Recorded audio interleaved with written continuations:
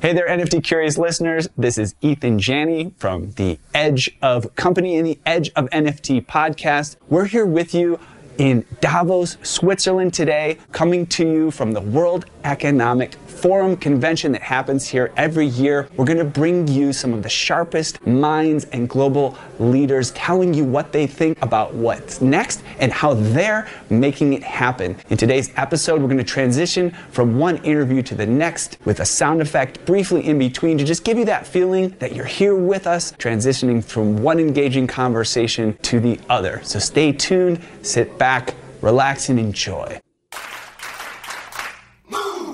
Welcome to The Edge of NFT with your hosts Jeff Kelly, Ethan Janney, and Josh Krieger, the podcast that brings you the top 1% of NFTs today and what will stand the test of time. We explore the nuts and bolts and the business side, and also the human element of how NFTs are changing the way we interact with the things we love. This podcast is for the dreamers, disruptors, and doers who are pumped about this ecosystem and driving where it goes next. Well, hello everyone. Right now we're here and this is our first interview from Davos. Man, we are excited to be here. It's very beautiful. Such great energy here, super intelligent people who are also crazy doers. Did some pre-interview with our guest today, and when he walks out this door, he'll probably done more before the end of the day than I've done in 10 years. But let's intro him. His name's Nitin Gaur. And his name tag actually still says IBM. He just moved from IBM to State Street very recently. But Nitin, why don't you just introduce yourself a little bit, give some context on who you are and where you're coming from, and then we'll dive into some questions. No, thanks again for the invitation. Nitin Gaur. I founded the Blockchain Labs at IBM and then realized that we were doing a lot more technical than digital assets. So then I was fortunate to found a digital asset lab to bring the context of digital asset into technology realm. It's been, I think about a decade or 10 years. And then I recently moved to State Street, which is one of the largest custody banks in the world, in sort of with an ambition to elevate and modernize the technical infrastructure for financial services. But at the same time, the long-term vision is to be able to understand, adapt, and exploit the newer emerging space that is driven by crypto largely. I live in Austin, Texas, but glad to be here. Oh, cool. So maybe we'll see you in a few weeks at Consensus as well. Consensus, yes. One of the biggest events. Great. Well, I guess you've been to Davos many times, and I'd love to get your perspective on how the landscape is involved in terms of the conversation around cryptocurrency and blockchain today versus maybe even 5 years ago. Yeah, no, fantastic. I think 5 years back, 2018, this is by bypassing the 2-year gap that we had because of obviously COVID. The first year I was here is super interesting. A lot of energy. In fact, this very space was occupied by Consensus, which is the boutique, at the time was boutique crypto consulting firm. Now they've morphed into many more things. What is interesting was that you had the establishment, the traditional World Economic Forum, with the objective of changing the state of the world as we know it. So you had the industrialists and you had the politicians, the bankers. And then bang opposite of that, you had the folks who also had the same intention in terms of having an alt agenda in terms of the state of the world, which is blockchain.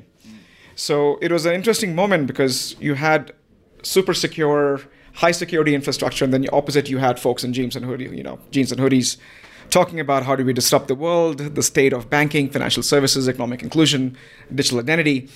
It was a surreal moment for me. And you begin to then realize that you had the traditional establishment and the alt establishment, which is looking into changing the order with technology in the world. And I think that was reimagining finance, reimagining identity, reimagining everything with trust, with accountability, and which I think was just fantastic. And while it was in winter, which is difficult if you come to Davos in winter because you have slopes and you have to have the right shoes, it was super interesting. There was amazing energy, amazing innovators. And it then became a tradition. So we come here every year, just to be able to network, but at the same time look into what others are doing, feed off the energy that's floating around, which is what we can see here. Right? So not to ask too much of a leading question, but I mean, how has the establishment sort of integration, intermixing evolved? Like, has there been more integration over the last 5 years, or are we really dealing with two different sides of the fence here? I think there has been a lot more integration every year. So first year, there was a complete separation. these are blockchain guys, and this is like, with the badges and everything else. Just like walk past badge, and we're not going to touch. And here, every 2 steps, you find a blockchain entity and blockchain booth. And these are entities who are trying to not only establish the technology to be able to build the new things, but also have amazing new projects. So you'll find a lot more people with the WEF badges who are now popping by, trying to understand the space. So I think there's a lot more synergy. There's a lot more acceptance. And I think I was in a session here with Financial Times earlier on, that the fact that you had the presidential working group and the executive order that was released a few months back is, to me, saying that we need to understand the space, and we have viewed now crypto as a 5th asset class. So suddenly now the tides are turning in understanding the space, which I think is just fantastic from that perspective. It's helpful to understand. Yeah, I love that perspective. And man, we'll have to have you back, because I think we could talk to you for a long time. We don't have a long time with you, but you just made this transition, as we mentioned, from IBM to State Street. We want to talk about State Street, but just give us a little bit more about what you achieved at IBM, because as we were talking about, again, before we started recording, you achieved a lot. I'd love to kind of let people know what you've been up to there. Yeah, it was an interesting journey, 2012, so early days of blockchain. So imagine the time it takes to explain to many executives, including our own, as to why we should invest in the space. And it took me 2 years with a bunch of support, and then we founded Blockchain Labs, went to 12 different countries. I've traveled to 140 different countries in this context, in helping governments and central banks understand the potential. Did you just say you personally went to? Yes, I personally went to 140 different countries. Oh my gosh! Right. To be able to, and I had the first, front row seats to the changes and evolution. But the early 4 or 5 years was purely education, helping them understand. And as a tech company, our role at the time I viewed as is helping them transition and understanding the tech, providing all the raw materials for them to be able to do the transition. And so it's been a decade, and then besides the labs, then I founded a payment network, which is the Worldwire cross-border payment network. Brought the issue of digital assets, because then we quickly realized as a tech company, we were getting into the weeds of actually selling the techs and databases, which is not the intent. So the intent was really to go back to bringing the notion of digital assets in the ecosystem. And when you say you founded, is that something that's external to IBM or internal? Inside of IBM, right? Because at the end of the day, you found an entity, but you need funding, and you need to be able to get the teams and to hire people and establish an organization. And IBM has quite a robust network for making that happen. And we have 90% of World's Bank at the time were IBM customers.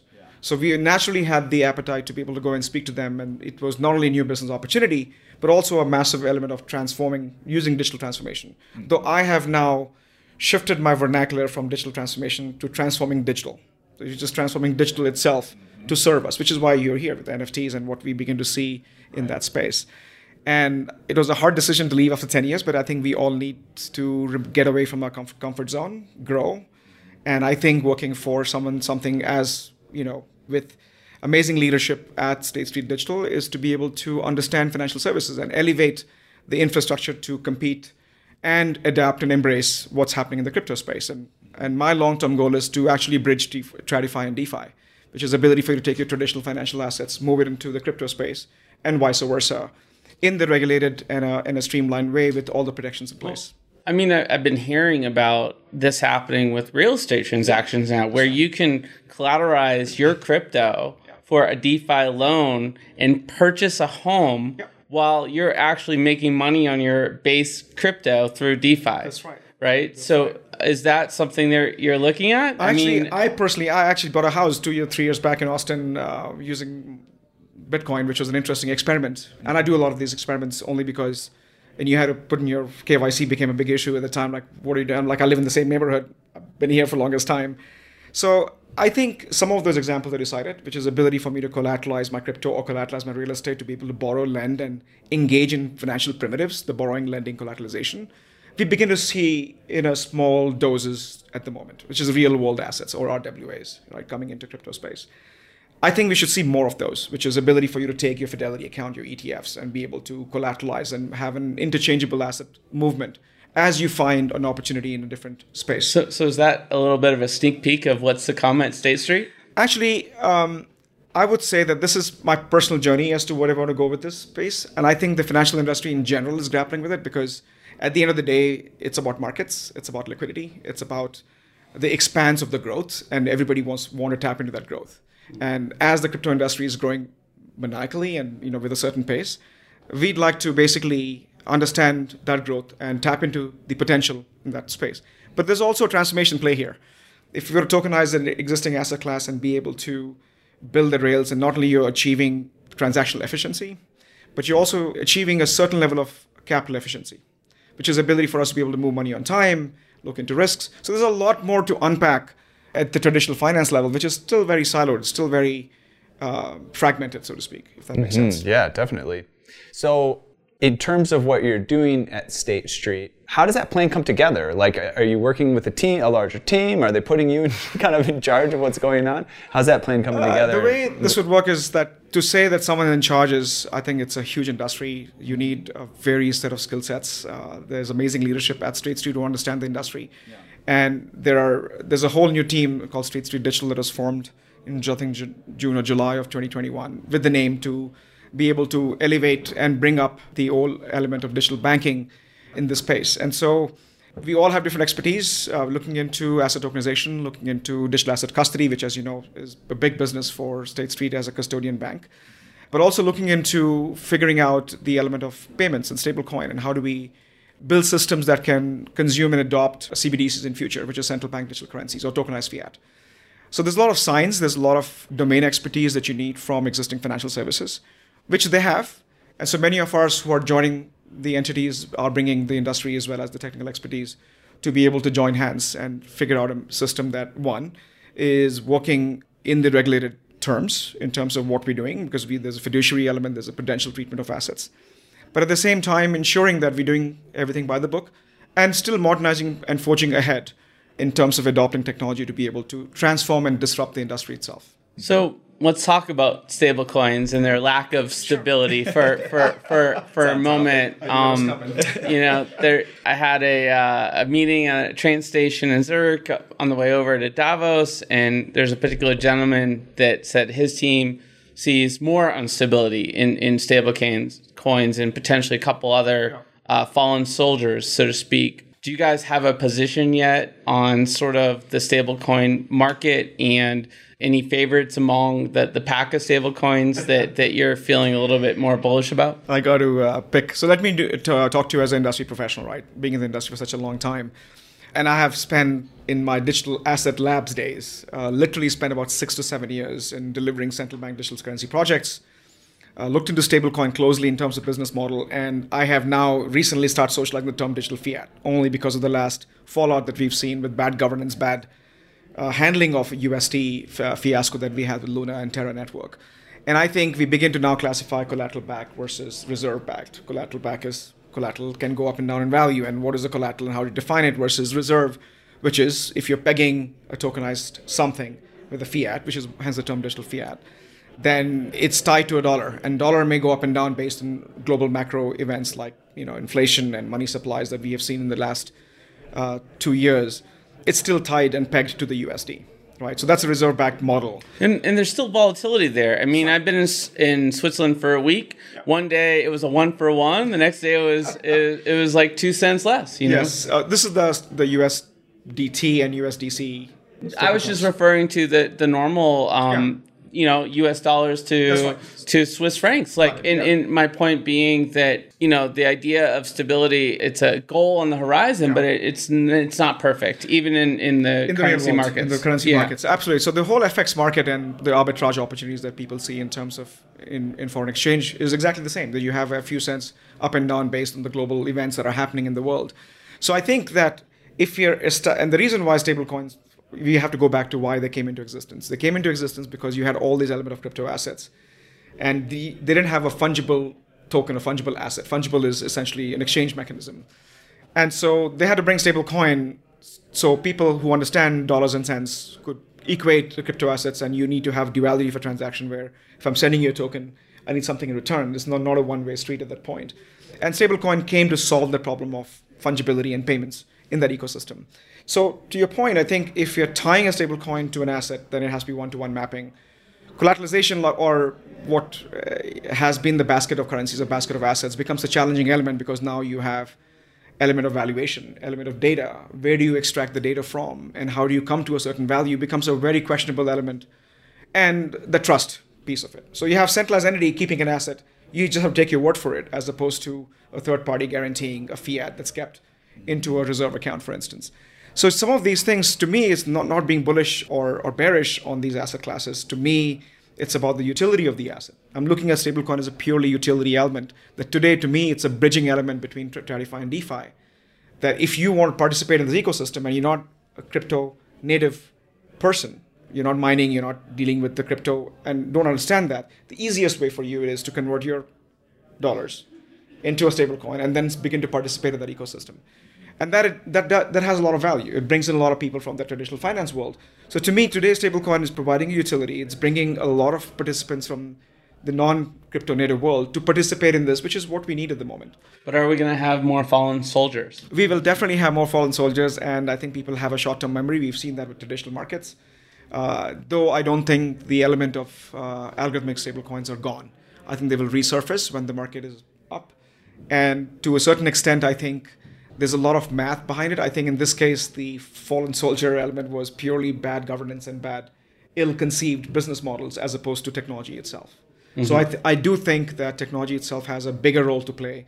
And eventually, the algorithms and the math behind it should be tested, validated, and it'll work well. It's just a matter of time in terms of getting that right. Yeah, I mean, USDT has gone through a couple bear market cycles, right? Yes. And survived. Yes. And UST did not. Yes, they had recently, just the naming too, USDT and UST, led to like 9 billion plus or whatever withdrawal from Tether's ecosystem. Wow. And that to me was, and I'm more reading about it. I mean, it's ups and downs. And I spoke to Jeremy Allaire this week at USDC. They have taken a completely regulated path to say it's only going to be reserve backed. This, very small element is going to be in commercial paper. So I think some of those balancing act is a necessary element. And I also see this as a case study. That next time I'm looking at a stable coin, I need to look into say, you should not be doing these 4 things because we know those 4 things don't work. Mm-hmm. Yeah. I guess, I want to bring this back to our earlier conversation around DeFi. And we talked about the sort of start of the Davos experience of centralization, decentralization, anti or alt, if you said. We're now at a point where you just mentioned USDC and sort of their more conservative approach. And there's conservative approaches to NFTs, like there's criticism of what's happened with other deeds, and there's conservative approaches to DeFi with more centralization. How do you reconcile those two perspectives of centralizing decentralized sort of assets in order to create more control and governance in a world where this was supposed to be an alternative, reimagined financial instrument? Yeah. So I think to me, the spectrum, right, and I use the word quasi-decentralization all the time, that we live in a super centralized world from governments to banks and financial institutions. And next thing you know, you have this super disruptive decentralized technology which knows no bounds, which actually is not, the governance structure is built into the protocol itself. But there are still humans who are devising these protocols. So I would say this, and I will say this going on a limb to say that 90% of DeFi projects are actually centralized projects. They're leveraging the decentralized networks, Bitcoin, for example, and Ether, for example. These are networks that have built-in decentralization protocols. I'm much more bullish on Web 3.0, which is decentralization of the fundamental primitives, the compute, the interconnect, and the storage, which provides the compute infrastructures for you to build upon the layers. So most DeFi layers are individuals coming up with projects which have a certain thesis in terms of offering those financial primitives that we talked about, lending, borrowing, collateralization, and giving you a high yield and high return. And that, again, is governed by the basic principles of demand and supply in the ecosystem. But I would say that to me, this is a spectrum that you just cannot switch from going to a bank and withdrawing money to say, I'm just switching to Bitcoin tomorrow.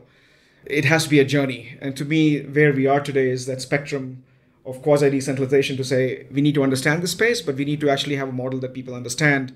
And hence, the element of the walleting structures that are emerging for people to understand the wallets, to connect to a network and buy and sell and do some of this. And that's...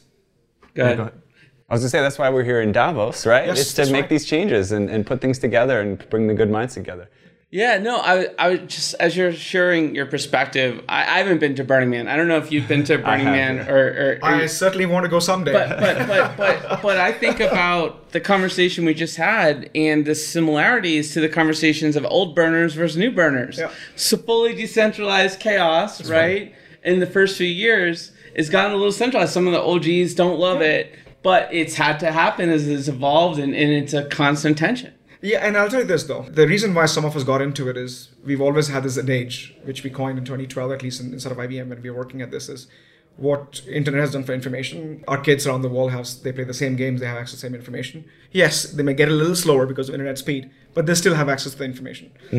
To what blockchain will do for things of value. And if you look at today, whether you have Ether in the United States or you have Ether in Vietnam, the rules of engagement are exactly the same. It's incredible, yeah. So there's an egalitarian element to this. There's a level playing field agenda to this, which I think is very, very profound and powerful, right, in the long run. Yes, the fact that you're tied to a banking account, and we talked about this, the rails in terms of bringing your fiat, is an interim impediment that we have to deal with. And that's the quasi element of decentralization. But I think Axie Infinity showed us that you have an alternative asset classes that you can subscribe and play and eventually move to Ether. And suddenly now you can elevate your standard to anybody living in the Western world or who have access to much more advanced financial systems that we've devised over time. So it has a very profound value. And I think that's exactly the Burning Man's or the Davos, whatever is your flavor of the event. We're going to Burning Man together at some point. You have to take me there. I don't know how to even get tickets. Do you need tickets for these things? I don't know. We'll make figure some it out. plans after we're done. I think there's a lot of people in our industry that can help us with that. Got it. So we definitely, in the interest of getting to everything we've got to do today, we're going to have to wrap up. And we want to make sure we have a chance for you to say, where people can find out more about what you're up to and the projects you're building.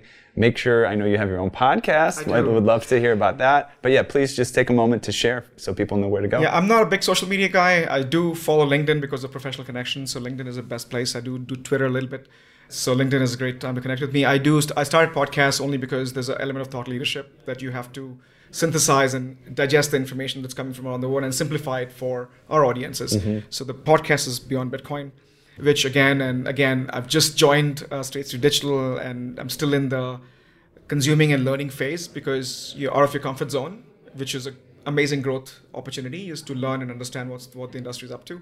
So stay tuned, and hopefully within the next few months, when I get my feet on the ground and begin to socialize the work that the amazing teams are already building, and I just become the catalyst of progressing that forward. Well, sounds good. We'll have to have you on the official podcast and maybe next quarter when you got your feet on the ground. You can tell us a little bit more about what you're up to and what that roadmap looks like. That'd be great. Meanwhile, such a pleasure to have you visit us today, and hope you have a very productive Davos experience. Hey, thanks so much. Thanks for having me over at this great conversation.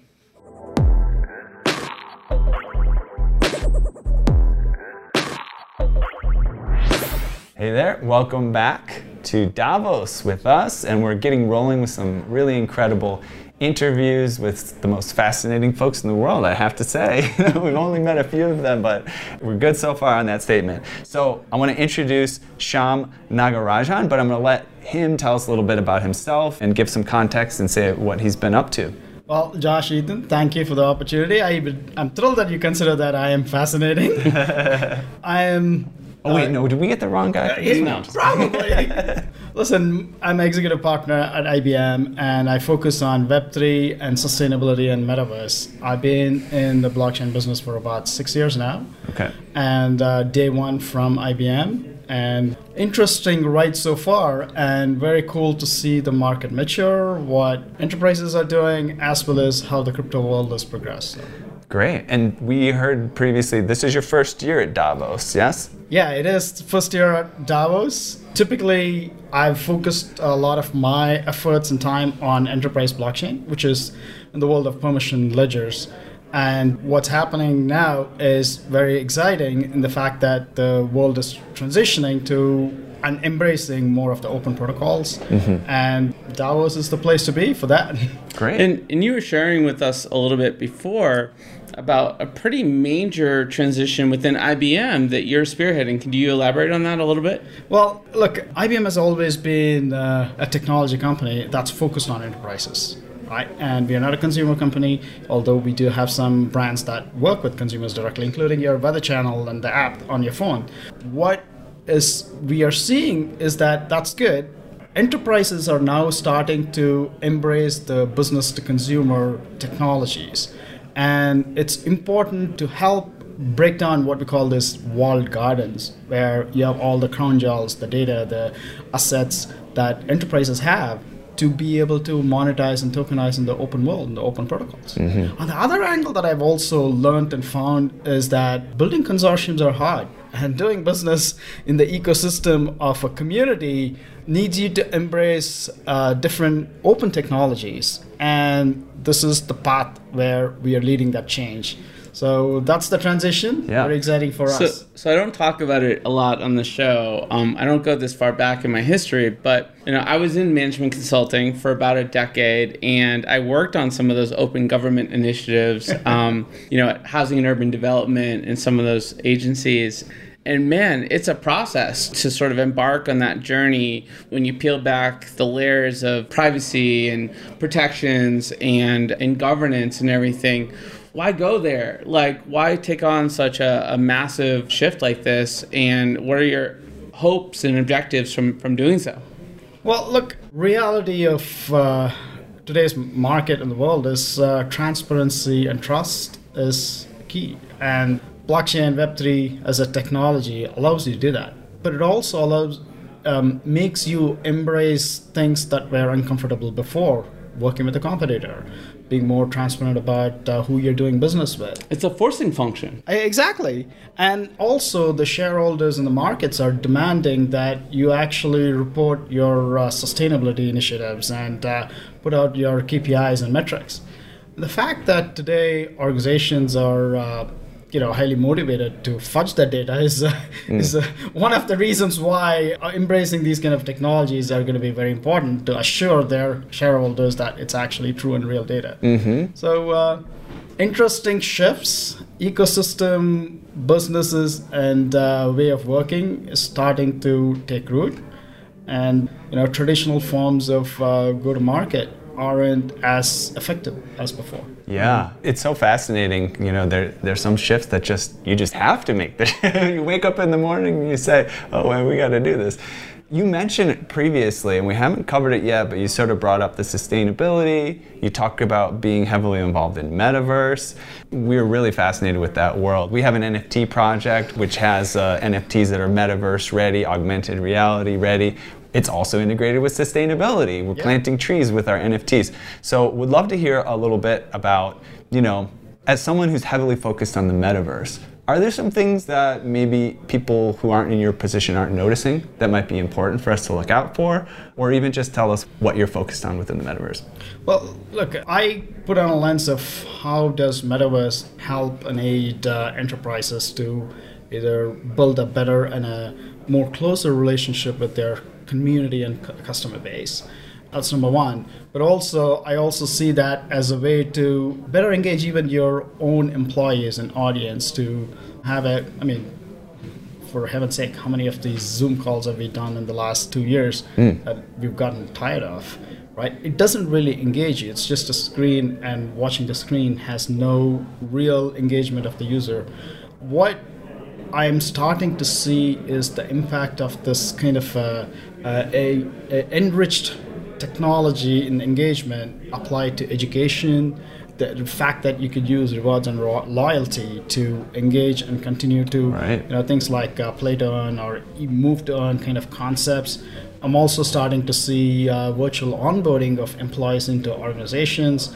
So these are all places where I absolutely think this technology will make a huge difference. Yeah, and now that you mentioned that, I've been really struck by some of the articles about companies that are turning sort of, celebrations of anniversaries of employment into NFTs, right? It's a great use case, and who needs like a dusty tchotchke in their house, right? Yeah, I know. So maybe that you could do something with IBM in that area, do some NFTs for employee recognition and believe me, it's not just employee recognition. Absolutely. We are thinking. I'm already thinking about that, and we are working on some pilots around it. But so fun. More like we're talking about certifications.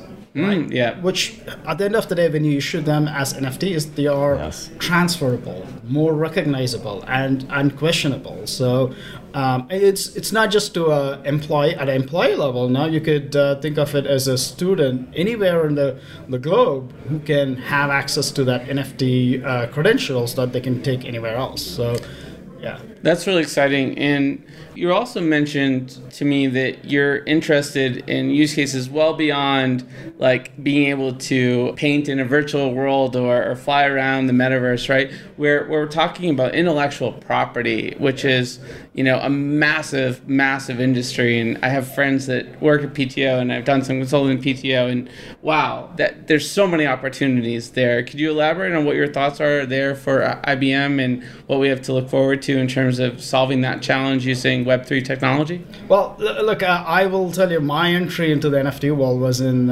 October, November 2020, right? I mean, that's when it started getting a little bit of a mature as a user. Does that mean you have an NBA Top Shots card? I do have one. All right. But that said, I've been following the market, and what I quickly realized is that non-fungible token is and can be applied to beyond just the gaming world or the art world or the digital image world. It can be used to solve some of our real problems, like applying it to intellectual property, copyrights, and being able to track and trace royalties for content that's created. So we work with a startup called IPVE. And IPVE essentially is a phenomenal company that applies blockchain and as well as AI technology to be able to analyze and provide provenance on intellectual property patents that are filed. So we work with them to convert those patents into NFTs. So now these patents can be traded and licensed, mortgaged, and essentially transferred to other parties as real world cases. Now, typically, these kind of transactions takes months to execute. That's really exciting. And I'm just thinking about like the DeFi implications of that, like derivatives on the future potential value of a patent that hasn't been realized based on other technologies that you might know are also converging. Now you're getting somewhere. The real problem with the intellectual property world is that the value is locked inside the enterprise with respect to valuation of that IP, valuation of that patent. So the companies, there is some real respect for it from probably the VCs, maybe a little bit from the market. But when you tokenize it, now you can actually expose and monetize it in more ways, right? Now you can also take this and make it into a kind of a securitized asset and put it out in markets that can be owned by many people, and therefore they get more liquidity, immediate liquidity as well. So possibilities are enormous. Going back to this metaverse question, man, I'm fascinated with your perspective. Got a ton of different directions I could go, but I think one that would be really interesting is, we have Meta and Meta's metaverse. Yeah. And, I don't know how much you're looking into some of the more kind of B2C kind of metaverses like Sandbox or Decentraland or things like that. But could you let's put two camps, Meta's metaverse versus these other metaverses, maybe even including your own interior employee metaverse that you've created for training purposes, so on and so forth. But delineate between those two things. What's the difference? What do you think? Look, I think the Decentraland Sandbox kind of environment is cool for consumers to have an experience. And maybe a little bit of engagement by the big brands. JPMC opened up a bank in there, and Walmart is looking at a retail store. Those are cool, but they don't or can't control the user engagement as much as in their own world of metaverse, right? Their own brand experience metaverse. And I do believe the future is somewhere in between. You do need entry-level community engagement that's more at the consumer level, and then you need your brand experience to be well customized and controlled by the enterprises that actually provide that experience. So you're making a bit of a case for centralization of the metaverse experience, maybe even a preference for the kind of meta opportunity because they can decide on the experience and tweak it to a specific direction. So how does that fit in with the sort of the openness and the transparency and the sort of interoperability required to ensure that people don't have, overwhelm from all the different metaverses? What metaverse do I join? It's like having 300 or 3,000 cable channels. Like you eventually just give up and you just go to Netflix. Well, Josh, this is the new world. the new world is hybrid. It's not one or the other. It's a combination of both. And how do you effectively make the experience seamless is going to be every brand's challenge.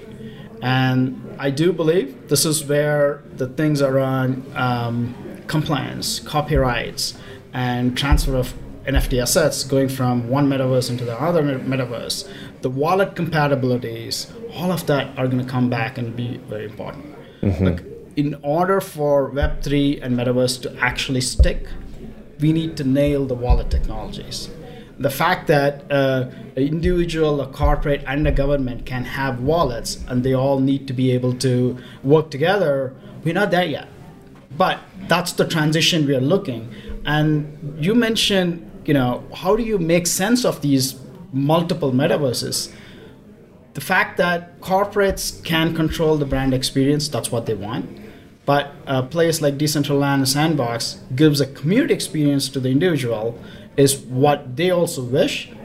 We have to bridge the gap. And it's going to happen. It's happening already in some places. That's the right evolution or transition, I believe. Appreciate that. Well, we're definitely going to have to wrap up soon here. Unfortunately, we're doing this with a lot of our interviews. Feels like we have to cut them short, but there's other folks, even for you, want to chat with, I'm sure, outside this door. So, maybe a last question in a transition into letting people know where to find out about you, but anything that you want to share or you think would be useful from your perspective to share about and before we wrap, and then also where can people find out more about you and your projects? We're going through a massive transition with respect to technology maturity as well as market maturity and reception of this technology.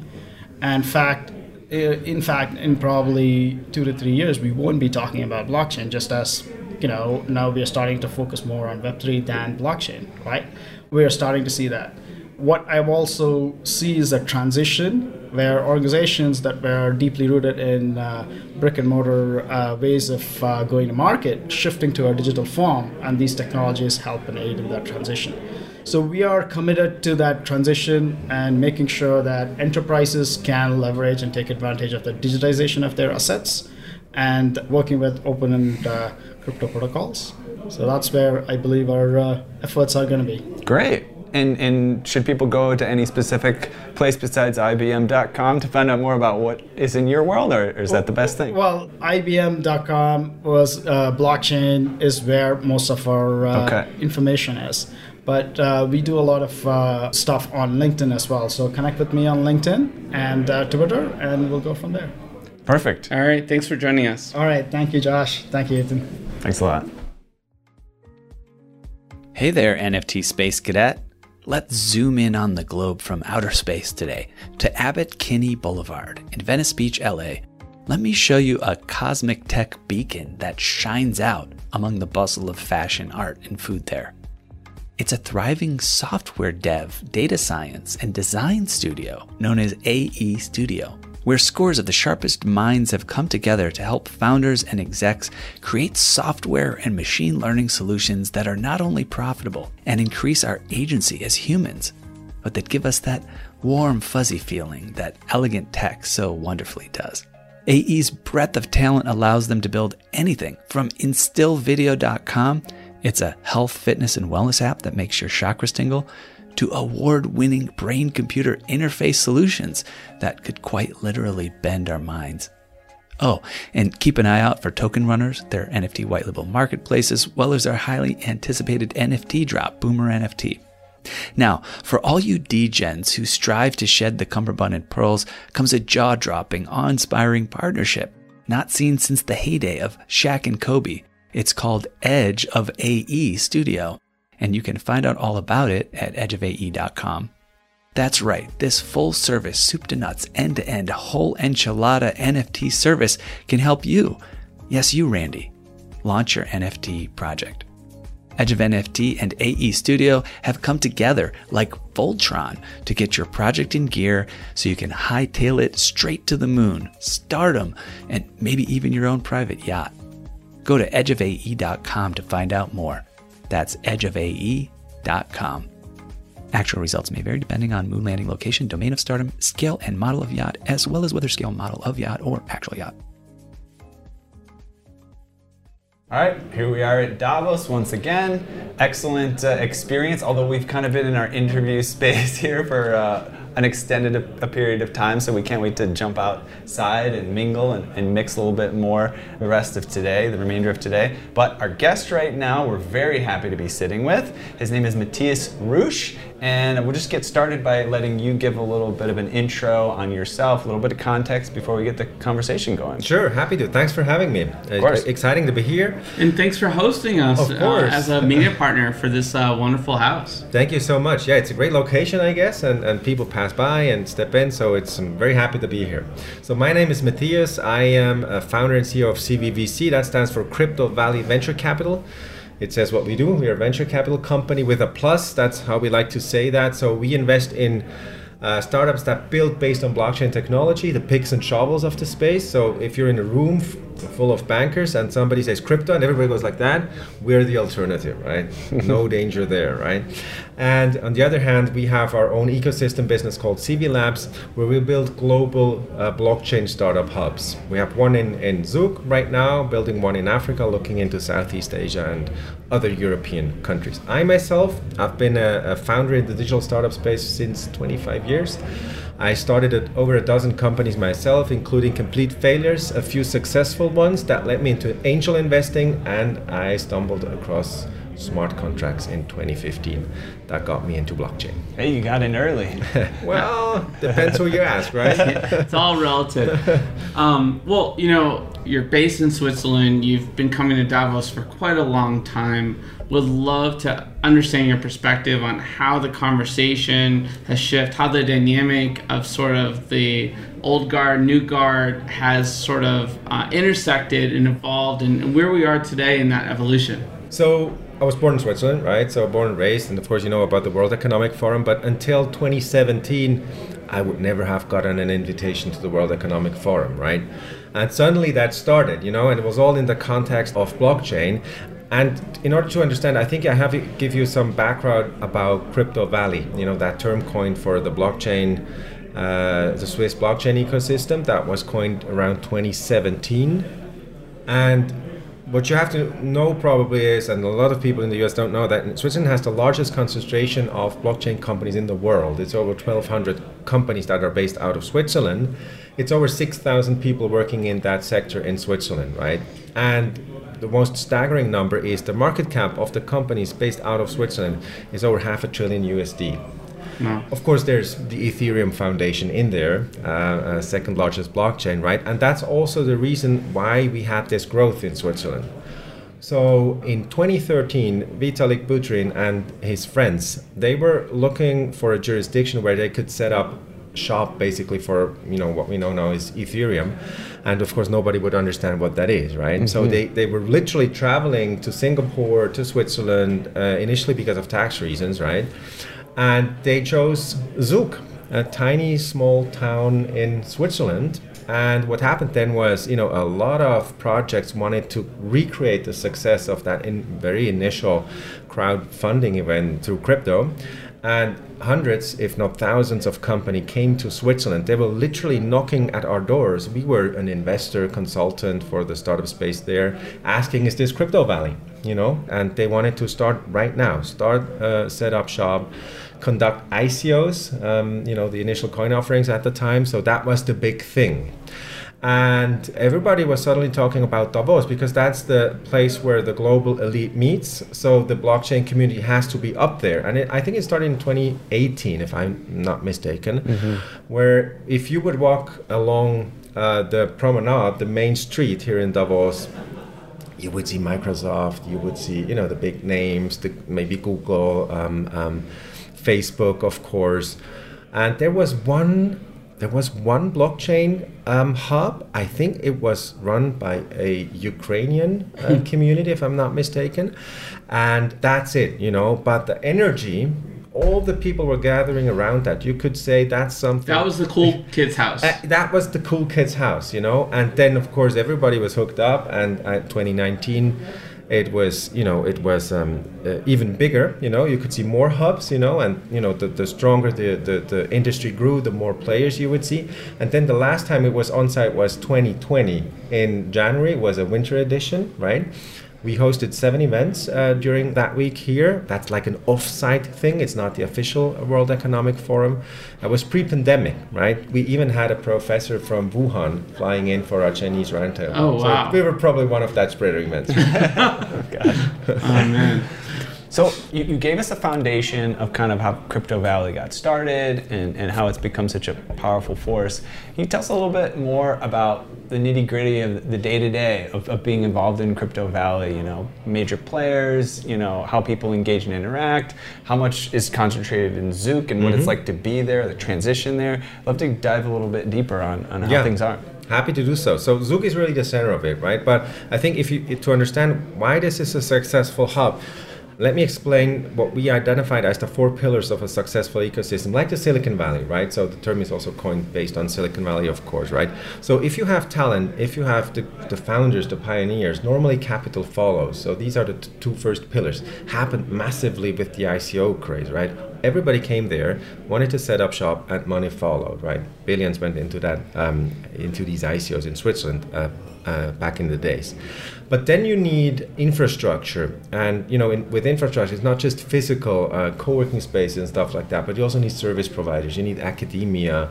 You really need an ecosystem that can cater to the needs of these startups, and that was evolving. You had expertise, lawyers that would set up these foundations and everything, and that started growing. And what you then need, and I think that's very important, is you need the support of the government and the regulatory framework. And that's what brought all these startups to Switzerland. And I think that's still the case why a lot of these startups come to Switzerland. Probably the most sustainable framework that we have. It was introduced last year. I can give you an example. It's basically 3 main aspects. We have the term token actually, in the civil code. So when we started 5 years ago, people told us, you're not changing the civil code. We change that like every 10 or 20 years. And we said, well, let's try anyways, right?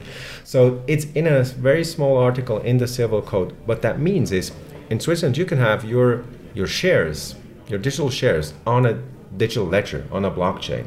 So there's no wrapper, it's enough. You don't have to have a legacy version of your shareholders, right, of your shares. I find the Swiss culture, just being here for the last week and a half, fascinating, between this sort of real appreciation of history and tradition and, respect for powerful disruptive innovation. Like, even the bathrooms, the public bathrooms, are radically different than what we have in the United States. Yeah, I right? mean, if you look at Switzerland, a country without any resources, natural resource, you have to be open. So small, 8 million people, right? You have to innovate. Or you have to let people in with great ideas, So it's unlikely that the next Elon Musk is just the village next door, right? So you have to have an open-minded attitude when it comes to business. And I think that's the case also when you look at the history of Switzerland after industrialization and everything. And that's also what I think led to that growth of the ecosystem. We like to say we have decentralization in our DNA, right? Mm-hmm. There you go. Well, an interesting factor there too. I mean, a theme, I think, is just sort of like a very kind of quiet, rational perspective as well, which means that if there's something disruptive, but it makes sense, right? Just because it's new, if it makes sense, like, people are willing to accept it. Like, give me the reasonable argument and we'll implement it. It was a struggle, to be honest, right? So what we did is we founded the Swiss Blockchain Federation, which is a public-private partnership with the government to kind of increase the attractivity and competitiveness of Switzerland as a hub, right? Mm-hmm. So we were really working with the parliamentarians. So back 2017, we were organizing these dinners or lunches with the members of the parliament, and it would take 30 seconds, and you would talk about terrorism financing through Bitcoin and darknet. So that was the initial narrative, right? So, but that changed over time, and now you can have a really fruitful discussion about the potential of the technology. Well, let's talk about that potential more. You made an exciting announcement earlier today about a new fund that you've created to support innovation in Africa around Web3. But to step back even further from that, you're living and breathing this ecosystem. You've been immersed in it. And What do you think of the problems that Web3 technology can solve? And maybe what are some of the ones it can't solve? And how are those conversations sort of evolving this week and with this integration of sort of the social, political climate, and the technologists? So I'm really curious about that and what your hopes and aspirations are for this new fund. Thank you for that. So we have to be very clear. What's driving adoption in our space currently is the speculative part of blockchain, the cryptocurrencies, right? The investing that everybody can do, right? I personally find it the boring part, but it's still driving what's happening out there. Would you still say it's a bit of a mania at this point? It's an absolute mania. Yeah, it's an absolute mania. Well, that's my opinion. Let's call a spade a spade. But it's driving and it's creating innovation, and that's good. That you need regulation will kick in anyways, right? So let's drive this through innovation, and also being born in a first world country, we don't have any problems, right? No, everybody has access to finance. Assurance is there. Clean if water. You buy a house, it's yours, all of that, right? So the use cases of blockchain, they do much more cater to the needs of countries like the ones in Africa, right? Or Southeast Asia, where you don't have these things, where you're not banked, for example, right? So you just don't have access to the financial system. And it's massive, the amount of people that don't have access to the financial system. Assurance, right? Land registry. We have a startup that is out of Ghana, House of Africa that's called, where they are putting the land registry on a blockchain, right? And there you have the structure of Ghana is you also have regions, right? In Switzerland we have the cantons, they have it as well. So you have a national registry, you have a communal registry or a cantonal registry, and then even villages have their own registry. So you might end up with 3 different registries, right? So, and maybe at some point someone says, no, that's the one that's accurate, right? And you might not be in there, right? So what they're trying to create is that one digital ledger-based registry, so you can have assurance for your, land and own a house. Yeah, it's a principle that I find fascinating, and it lends itself to a lot of optimism. It's his ability to leapfrog, Exactly. right? I mean, we've seen it with the evolution of cell phones and the internet, that developing countries, which again, there's been literature around the fact that they're not developing anymore. The countries that we thought were developing countries like 10, 20 years ago, like they're doing pretty good. You give somebody a cell phone and the internet, and all of a sudden they get on a more level playing field. And what you're bringing to the equation here is it's the infrastructure problem. I don't have a courthouse or like a town, building with documents and all this stuff.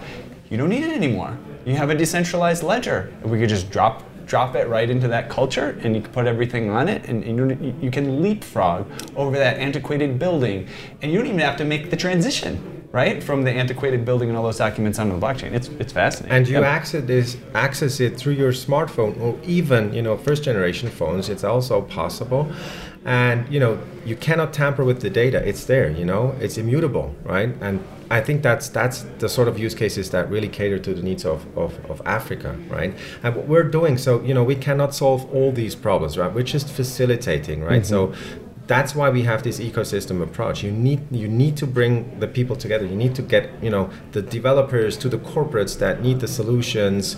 You need to bring technology there, right?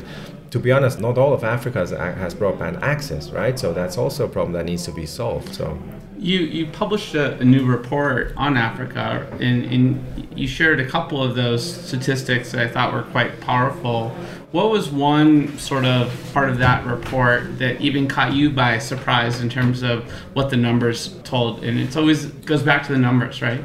So we could see and feel our journey with Africa started in 2018, where we would go together with the Swiss government kind of on a fact-finding mission, right? And we were actually in 2018 at the stock exchange in Joburg, which has some symbolic message, right? You are talking about blockchain at the stock exchange that could potentially disrupt the way people trade, right? So that was pretty interesting. So the financial sector was there, and it was a great discussion.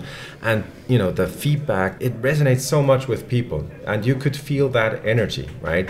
So throughout the journey since 2018, we could see and feel that, there's something happening and it's growing fast. But now seeing the numbers, it was really like, wow, So, and what are some of those numbers? So just venture capital has more than doubled.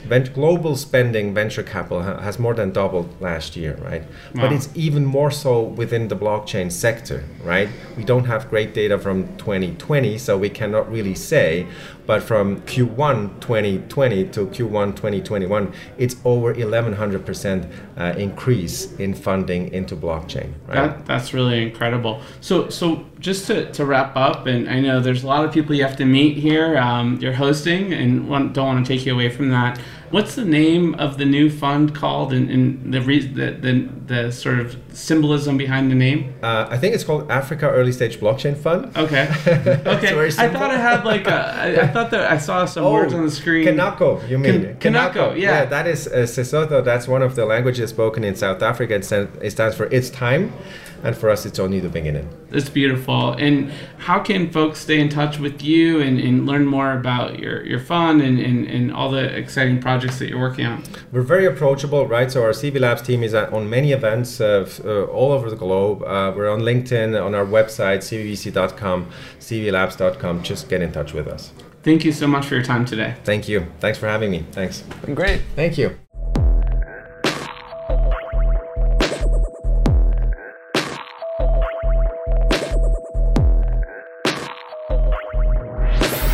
All right. Well, we've been really privileged to talk to these world leaders here in Davos, Switzerland. Thanks for joining us on this journey. We have reached the outer limit at the edge of NFTs for today. Thanks everyone for exploring with us. We've got space though for more adventures on this starship. So invite your friends, recruit some cool strangers that will make this journey all so much better. How? Go to Spotify or iTunes right now, rate us and say something awesome. Then go to edgeofnft.com to dive further down the rabbit hole. You can also come and participate in edgeofnft.com/Discord and get to know the community. Lastly, be sure to tune in next time for more great NFT content. And thanks for sharing this time with us today. The views and opinions expressed on the Edge of NFT podcast reflect solely those views and opinions of the show creators and its guests. We're learning as we go, just like you. Please make sure to do your own research. Our podcast is not financial advice. There are multiple strategies and not all strategies fit all people. You understand that you are using any and all information available on or through this podcast at your own risk.